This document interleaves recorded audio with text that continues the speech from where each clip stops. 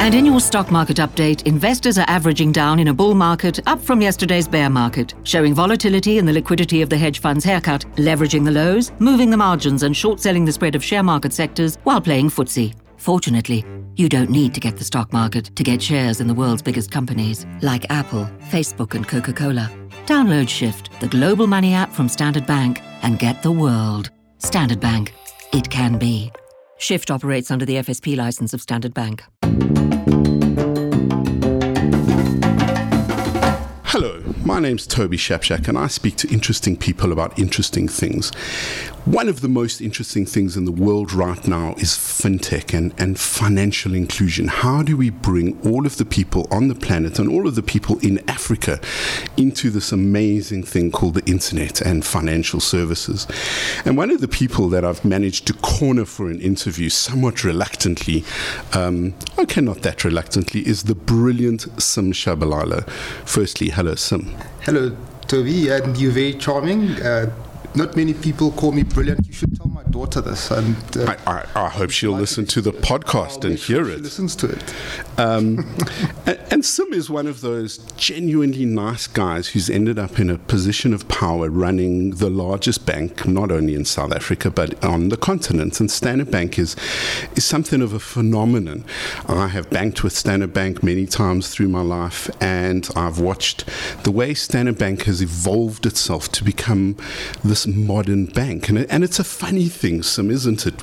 Like you and I are at a certain point in our life where we think we've achieved something in life and the world has gotten to a certain place. But actually what we think is progress, our children are going to wake up to and think, how do we move on from here? And that's part of the problem for a large organization or an institution like a bank. I mean, this is the systems you run are mission critical. They can't go down, they can't get hacked. You've got a whole bunch of things that can't happen for business continuity and trust and amongst other things. But it's a very different landscape. It's no longer we will build everything in-house and we don't trust partners. And now it's a process of partnering with people, choosing the right partners, choosing the right approaches. It's a fundamentally different world in 2021 than it was in 2019.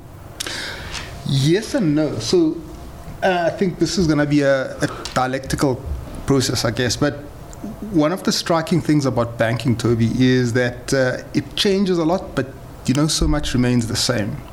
So, for example, in the case of Standard Bank opened its first branch in Port Elizabeth in January 1863.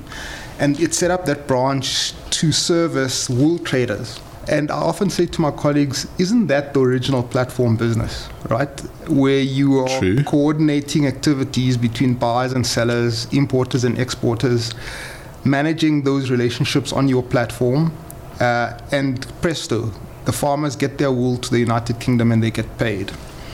I often also say to people, what's the difference between regional banks, universal banks, needing to change the basis on which they compete today versus what was happening during the Industrial Revolution, just off the back of the Enlightenment. Yes. They had to figure out how to lend to SMEs. They had to figure out, does a bank take the same risks as a venture capitalist? Where was this money going to come from to finance, the steam engine, the cotton ginny, etc. Yeah. What's the difference between that and how Yoco has developed today? They cutting edge, they're very competitive, they're a nuisance to us, but they found a solution. How do they continue to compete with iKhokha, right? And what do we do about them? How do we deal with the likes of Payflex and Netcash and these guys? Because they provide a great service actually for merchants. But they're eating into the value chain. Your kids have probably never paid, well, they probably have, but they don't really know what a pay point is, right? No, I mean, my son's 4.5, so he's only getting his head around money now. But they'll probably know what Yoco is, and they'll probably know what iKhokha is, right? See, now that's one of the reasons I really respect you. So not many CEOs of a bank your size would start an interview by praising your competitors and name-checking them. I mean, that is the generosity that I've always associated with you as a person. I mean, it's fantastic to say that, to give credit to your competitors and say they're giving you a run for your money. And I can take that discussion further. Firstly, you're very charming, and I really appreciate it. This is fantastic. My daughter has to hear this interview. Listen, daughter, the check better be in the mail, okay? Be in the mail. I think, actually, Toby, the way the world is moving is you got to accept competition, but you also have to accept partnerships and cooperation. So I understand what these fintechs do.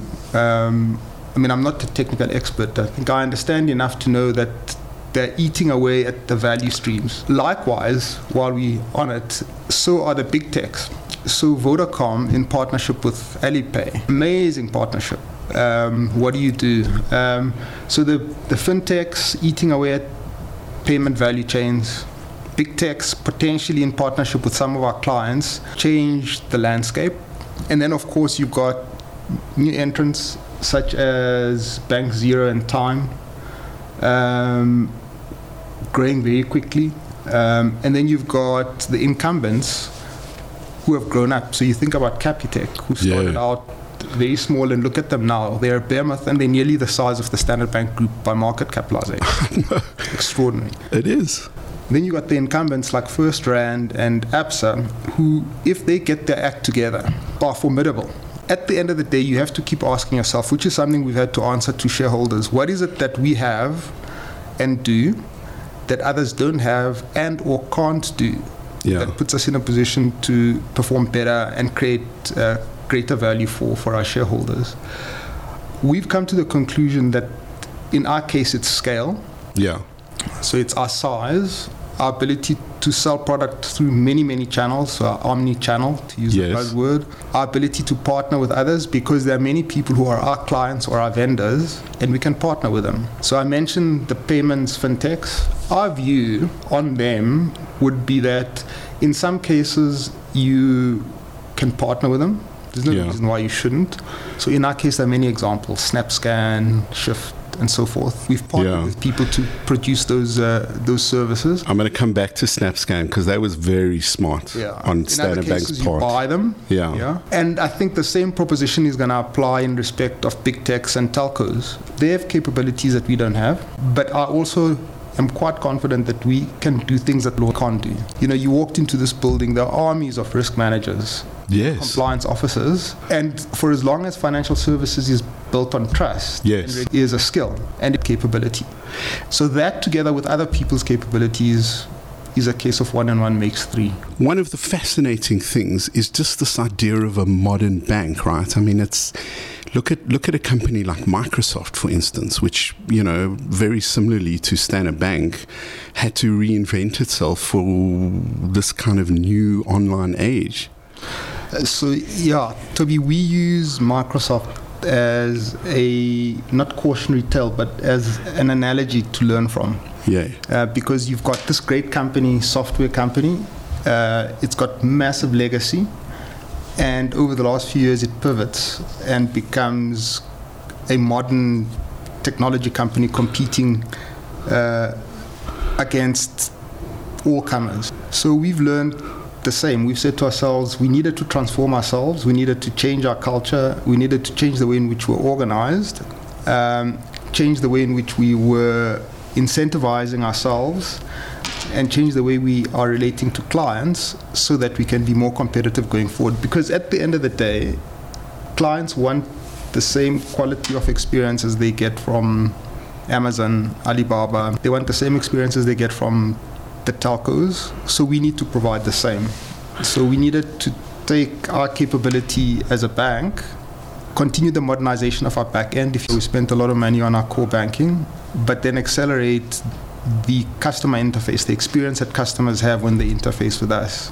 They want the same experience as when they deal with Hyphen. So if somebody wants cash and treasury management solutions, they want the same level of experience. And our investments then have been going towards improving that customer experience while remaining a traditional financial services organization, a bank, an asset manager, because we've got an asset management group inside Liberty and at Melville Douglas, banking, insurance, and asset management in one group. I suppose it's a kind of a consumerization of expectations, right? I'm used to dealing with a slick online shopping experience from Amazon or Takealot. Why can't I have the same experience from my bank? I mean, I watched with kind of amazement in the last few years how banks have been very willing to move to the cloud. Move to a service provider that's cloud-based. I mean, 10 years ago, there's no way that would have been even in the consciousness of a bank, and yet now it's part of how you compete, because not only is it the client expectation or the consumer expectation, but it's available and it's secure. So, Toby, when somebody makes an EFT payment, they want the same experience as they get at PayFast, and banks had better put themselves in a position to be able to provide that level of service. Talking about going to the cloud, we have got a deal with Microsoft for our back end and a deal with Amazon Web Services for our front end. There is no ways you can continue operating on your premises in the modern world. No. But here's the thing, going back to the South African national competitive advantage, if you're going to do that, best you have the know-how and the engineers to do it. Yeah. The tragedy of South Africa as we speak is that a lot of our engineers are leaving. Yeah. Going to work overseas, particularly to Canada, Australia, the UK. What do? Our response has been, firstly, you try and improve their experience in South Africa. Secondly, you contribute to the building of engineering capability with Microsoft, Amazon, Salesforce in our case. Yes. Next, you work with the universities, and next, you lobby government. You do your best to make sure that South Africa improves the quality of the experience of engineers in South Africa. And then lastly, you try and make it possible for them to work from anywhere. Yeah. I mean, all of those things taken together. I mean, in a way, it's the same challenges that Google faces versus Twitter versus, I mean, I remember when Microsoft was no longer cool and none of the engineers wanted to work at Microsoft. Google gave them free lunch and lots of sugar and caffeine. Use it, don't use it. But it's the same, isn't it? At the end of the day, and in a way, it heartens me to know that talent is still as important as anything else. It doesn't matter how good a company is if they don't have the talent pipeline. And like you say, you have to build it yourself. And Toby, you want the best to be working at Standard Bank. Definitely. So you want to compete not just then with the Boston Consulting Groups, the McKinseys, the investment banks, Goldman Sachs. You want the best people, not just the engineers, the lawyers, the bankers, etc. Because ultimately, banking is a service business. It's about serving humanity. So you need the best. It is indeed, and that's a good segue to how do we serve more of humanity. You've mentioned mobile money and cellular operators. I mean, they have this unbelievably sophisticated thing in people's pockets called a smartphone. It's a gateway to all of the wonders of the information superhighway. No, but it is. So you know that in the last couple of years, the number of people connected to these things has doubled. Amazing. And it's going to double again in the next 5 years. So the ordinary African now has got access to the internet, and they're expecting an experience with their bank not dissimilar to what they will get when they're on their phone. So how do you do that? You can either try and replicate what the telcos and what the big techs do, or you can partner with them. Yeah. We think it's sensible to partner with them. It is. And we know that they think the same. Sally and I run a small media business. We get that. We are looking at it from the small side to the big side. You do what you're good at, and you hire other people to do what you're good at in our SME, or you partner with other people who are good at what they're doing. And it seems a no-brainer. It's a no-brainer, yeah. Let me pick your brain about something else. One of the very first times I ever interviewed you, years ago, I brought it up and I was astounded at your passion for this. And that's how Standard Bank supports the arts. Yeah. I'm from an arty family. My grandfather lived in the Chelsea Hotel in New York and paid his rent in art. My father was a jeweler and a sculptor. I've grown up with artists, and people always say artists should know more about business. No, they mustn't. If artists thought like business people, they'd be business people. They must think like artists. And what I've always appreciated about your style of leadership is your focus on the arts, because I get it, coming from an arty family, that artists aren't good business people, nor should they try to be, nor should society expect them to be. And I suppose the Medicis kind of had it right. You got to be a patron to the arts to get them going, because when the arts are doing well in a society in general is doing well. You've said this to me before. Yeah. So promise me one thing, that you will go to the Wits Museum. Yes. And go and have a look at the exhibition that is there now. It's basically an African exhibition of artworks that have been put together by the university in partnership with the Standard Bank. We're very proud of it. Yes. And it's really worthwhile to go and look at it. It's even more worthwhile to consider the symbolism of it. That gallery is right on the edge between Braamfontein and the university. Yes. And as the Vice-Chancellor says, it's almost like the university extending a hand to the city. Yeah. I like that analogy. Yeah. It's worth to go and have a look at. We at Standard Bank have always supported the arts. So the great leaders of Standard Bank, going from Mr. Mackenzie to Dr. Strauss to Jacko Marie, etc., have traditionally made sure that the universities and the bank continue the relationships that they've got. We're inextricably intertwined with Wits because we live cheek by jowl with them. Yeah. Liberty is right on their doorstep, yes, etc. But the arts are important because they keep us firmly grounded and remind us of our humanity. True. And I've always said to you that banking is outright a human endeavor. Yeah. We give people the ability to act as economic agents, and therefore it's a human thing. When somebody needs a home and shelter, and they need liquidity or borrowing for a home loan, they come to a bank. True. When they need to purchase a fridge for the sake of their health, they get liquidity or borrowing from a bank. The trolls on Twitter might not agree with you that banks are about humanity, but it is the fundamental point. The trolls on Twitter, I would submit to them that they need to consider that in this digital age, it's about a combination of the human being working with a machine. Yes. What more humanity would you want than that? True. And I mean, there's a lot of talk about kids should learn to code. They should, because of the problem-solving features. But actually... they should also read the classics. They should read Dostoevsky, Tolstoy. Yeah. They should understand where humanity comes from, the big issues. Listen, I studied English literature and philosophy. You had me at Dostoevsky. Yeah. But the other fundamental thing is that the computers will one day be better at programming than we will be. But what computers will never be able to do, what an algorithm will never do, is have a sense of humanity, have a sense of compassion. The emotions. So when somebody's had a death in the family, and they are claiming on the funeral plan, what do you need there? You need the empathy, the humanity, for us to understand that the payment must happen on the Friday. Yeah. No later than the Friday. And that if the system goes wrong, a human being must step in to fix it. Indeed. Humanity, it's fundamental. It is, and I suppose it's good that someone like you who gets this is running the continent's biggest bank, because at the end of the day, that's what it all is about. We are other humans dealing with other humans. And lest you think that I'm just doing it out of the liberality of my heart, I'm doing it because it's the right thing for the company. It's consistent with its mission. Yes. The company's purpose is Africa is our home, we drive our growth. And that means economic development, but it also means the development of humanity, contributing to education, health, giving people access to the ability to pay, to borrow, to invest, but doing it in a way that creates value for everybody. Absolutely capitalist in that sense. I just wanted to make sure that you don't mistake me for a Fabian or a Marxist socialist. or some kind of pinko liberal.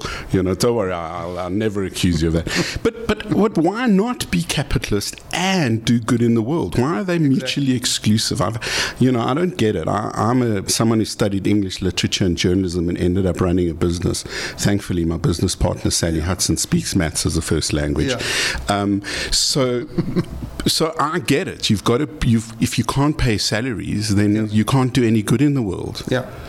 I think coming out of the Enlightenment as well, the break from mercantilism and the need for people to make a moral and a spiritual contribution to commerce, I think continues today. I mean, it's important for us to make sure that you, at once producing goods, they generate a social good, they contribute to welfare, people live better, they pay for them, you make a profit, you plow that profit back into society, and then it continues on a dialectical basis like that. It's fundamental. Let's look at the bigger picture in terms of the so-called bottom of the pyramid, as it were. The billion people who are going to come online in the next 5 to 10 years in Africa who can't afford a bank account, who can't afford data for their smartphones. These are the kinds of things I've seen Standard Bank getting involved in, and you very specifically advocating for. For sure. So that is why I keep making reference to the likes of Yoco, iKhokha, etc. These are organizations or fintechs that have figured out how to reduce the cost of product and service delivery. We as banks have a legacy. We've got a sprawling branch network. Yeah. But it's expensive, right? Yeah. How do we use partnerships, either with fintechs or with retailers, to reduce the cost of product and service delivery, and including telcos, by the way. Telcos have got access to these clients in numbers. The combination of those types of organizations with us creates something special. It creates the ability of my grandmother in Queenstown needing to make a payment to somebody in Johannesburg from her phone without her getting on a taxi, running the risk of being robbed, getting to the bank. She sits there and she does instant money. It's fantastic. It's terrific. And you need more of that kind of thing. So your point about inclusion, absolutely. But I go back to this theme of there are these fintechs that have got really nifty solutions. Partner with them, sometimes make investments in them, sometimes create them inside the organization. Yeah. Be willing to partner with telcos, be willing to partner with big techs, but preserve your excellence in financial services, in asset management, insurance, and banking, because that's the basis on which you compete, that trust, that relationship that you got with clients. And it is a relationship. It doesn't matter that you're a big bank or a big shopping chain or an airline. You have a trust relationship with people. I trust certain things, certain service providers more than I do other people. But in Africa, so just to take you back to your point, the challenge in Africa, of course, is you've got the banks, you've got the regional banks such as ourselves, First Rand, Absa, EcoBank, Equity Bank. Yeah. Increasingly, you've got the Moroccans and the Egyptians starting to move south. I've seen. And then you've got the big techs trying to figure out what to do. So Vodacom and MTN. And MTN. Well, and Alipay in this case. And so pretty soon you can envisage a situation where the continent leapfrogs the world. Yeah. As we have with Safaricom. So Safaricom, even though they disrupted the East Africa banking system, it's been terrific for customers. It has. Banks have had to step up to the plate, figure out what we need to do what's right for customers, work with regulators, and improve our own performance. So our entire conversation now has been about exactly that. How does Standard Bank, this massive financial institution, become more nimble in the service of its clients, retail and wholesale clients? Part of that making things more nimble. I mean, it was fascinating to me that both M-Pesa and MTN's mobile money didn't work the first time around in South Africa, and that I think they closed in 2016 for the reason that what we had in South Africa was good enough. Yeah. There was an existing infrastructure that didn't need to be fixed or replaced. It's a bit different now. 5 years later, suddenly there's a whole bunch of challenger banks. There are. So we mentioned Bank Zero, Time, etc. The banking arena has never been more competitive. Certainly in my experience, it's good for consumers, and it has forced banks to be more competitive. Yeah. You know. And the winners ultimately will be those, I think, that figure out how to take advantage of network effects, how to work beyond financial services but still retain their financial services capability. Your point about agility, it no longer makes sense. I made the example of EFTs, pay fast. It's not good enough to make people wait for their money. People want their money now. So how do you design your processes and systems to meet that? If people want to borrow money, there was a time when it took months to make a credit decision. Now people want it instantly. People want to buy now and pay later. How do you facilitate that for them? If you don't, other people will. Yes. There's players in the market that will. One of the fascinating things I've watched grow up over the years, as I'm sure you have, is that instead of doing credit checks with people who've never been a part of any kind of formal financial system, you can't do proof of addresses and other things, but you can check where someone's phone stays every night. There's a whole bunch of data gathering you can do from social media activity that will give you a sense of people's trustworthiness or not. There is vast amounts of data that sits inside the institution, but also with partners in your adjacent businesses, where you can then use that data to make some important decisions that historically you couldn't. We used to work on the basis of the 3 C's, right? Character, capital, and cash flow, with cash flow being very, very important. Now you got all of this data, and you need to think differently about how to. It's kind of like that American, the famous Moneyball book, and Understanding, where baseball players were judged on how well they can run, and a whole bunch of visual criteria that had very little to do with how well they actually played. And that's been the big thing, I think, about understanding how much of a role data plays. Absolutely.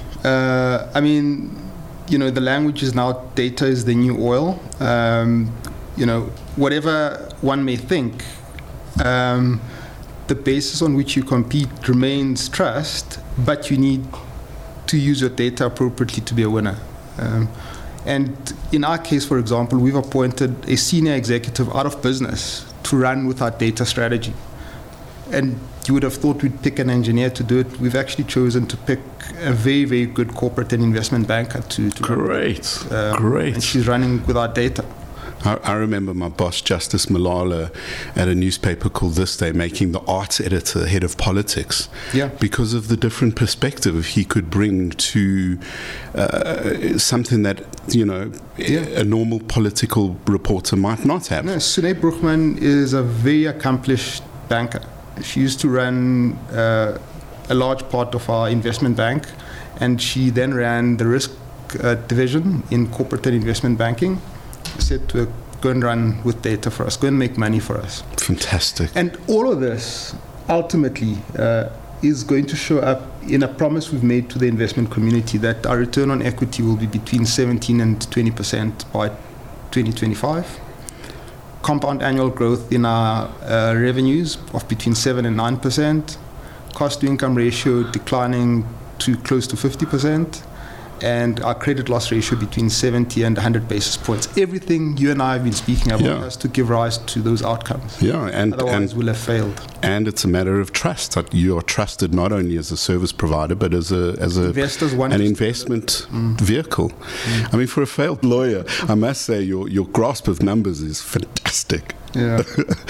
Well, my son is 4. What kind of world is he going to inhabit? I keep thinking, I remember, when I became a journalist, the only people who needed to touch type were journalists and secretaries. By the time I finished my degree 4 years later, everybody touch typed in high school or primary school. Learning to drive a car at one point was a mission critical part of getting a job. Will autonomous cars be the big thing? What are the kinds of skills in 15 years when my son enters the workforce? What do we think it's going to look like? I think many of the trends that we've been observing over the last few years will continue. Yes. So, they will be spending more and more time on their gadgets.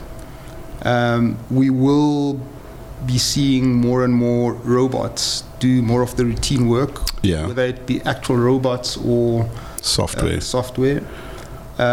You will see more and more shifting to, as you and I spoke to the cloud. Yeah. But I also believe that they will still need the elements that relate to human empathy. Yeah. So it'll still be important for people to understand feelings, emotions, to interpret information, to interpret body language, to interpret the so-called anger, soft skills. All of those skills. Yeah. And I say to people, during the Industrial Revolution between 1700 and the 1820s, I bet you people thought the world would change fundamentally. But it actually didn't, right? Machines continued to do what they needed to do. They were augmented by human beings. I think it will be the same in this Industrial Revolution. When people say to me, what should my kids study? I say to them, they must go with their passions. Yeah, me too. You will still need people that read Dostoevsky. Yeah. As much as you will need people who code and maths, etc. How different will that be? Much will be different, but much will have stayed the same. Another way of thinking about it, for thousands of years, people have been trying to figure out human nature. Yeah. For another couple of thousand years, they'll still be trying to figure it out. Agreed. Even with all of those machines, all of that data, etc. I mean, there's a fascinating story Isaac Asimov wrote called The Last Question. Yeah. And he had an idea for this global computer he called Multivac. And obviously, after millennia of these, all-powerful computers, all of the obvious questions had been asked, and the last question was to be asked. And there was a generation of kind of like philosopher question askers, philosopher journalists, let's call them, who would ask the ultimate questions. And the fascinating thing for me is that someone obviously did a find and replace Multivac with Google, and it makes complete sense in our world. But it's inevitable that the things we have, a steam train became an electric train, became, an autonomous train. All of the technology will continue to exponentially get better and better, because that's the nature of how things evolve. But you quite rightly put the point on it, and I fundamentally agree that it's our humanity that is our greatest strength, not our ability to make machines do work for us. And the winners, Toby, will be those who work best in combination with a machine. So in our world, David Monroe puts it beautifully. He says, digital augmented by humanity and vice versa. Yeah, I like that. Yeah. Because it is ultimately human beings that are the customers, and human beings that program the machines, and we need to build on humanity. We need to train more poets and philosophers and artists. And I'll take you right back to the beginning. And so, since day dot, people used to do banking on benches in temples. Yes. Somebody would bring coins or jewelry for safekeeping. The guy would take it, keep it, and because he had it for a few days, would unlend it to somebody else. Okay. When the person came back to get their money back, they had to be certain that they would get it back. Yeah. And the root of the word bank is banca, which is a bench. Yes. What has changed between what I've just described and what we do today? Not much. And I would offer to you that not much will change in future. All that will change is the technology. Yeah, the means The of banker is no longer the bench, it's now this gizmo. the My smartphone. phone, the smartphone. But the action of taking a deposit, advancing a loan, helping somebody hedge. Aristotle, we know, was writing about options contracts. Yes. They exactly the same. They still the pricing of options contracts is still the same. But the technology has changed. I think you've summed it up from temple benches to smartphones. I think it's a really great line. Sim Shabalala, all I can say is keep up the good work. Every time I have a meeting, an encounter with you, I will always walk away impressed not by your skill as a banker or a failed lawyer, but your humanity, which at the end of the day is what you want from people who run big institutions more than anything else. Thank you, Toby, and all the best to you, and thank you for all the good work that you do too. Thank you. Thank you. So thanks for listening to T2S2, and thanks for Douglas Adams for giving us the name of T2S2. Please like us, please follow us, and please continue to download this podcast. Stay safe. And in your stock market update, investors are averaging down in a bull market up from yesterday's bear market, showing volatility in the liquidity of the hedge fund's haircut, leveraging the lows, moving the margins and short-selling the spread of share market sectors while playing footsie. Fortunately, you don't need to get the stock market to get shares in the world's biggest companies, like Apple, Facebook and Coca-Cola. Download Shift, the global money app from Standard Bank, and get the world. Standard Bank. It can be. Shift operates under the FSP license of Standard Bank.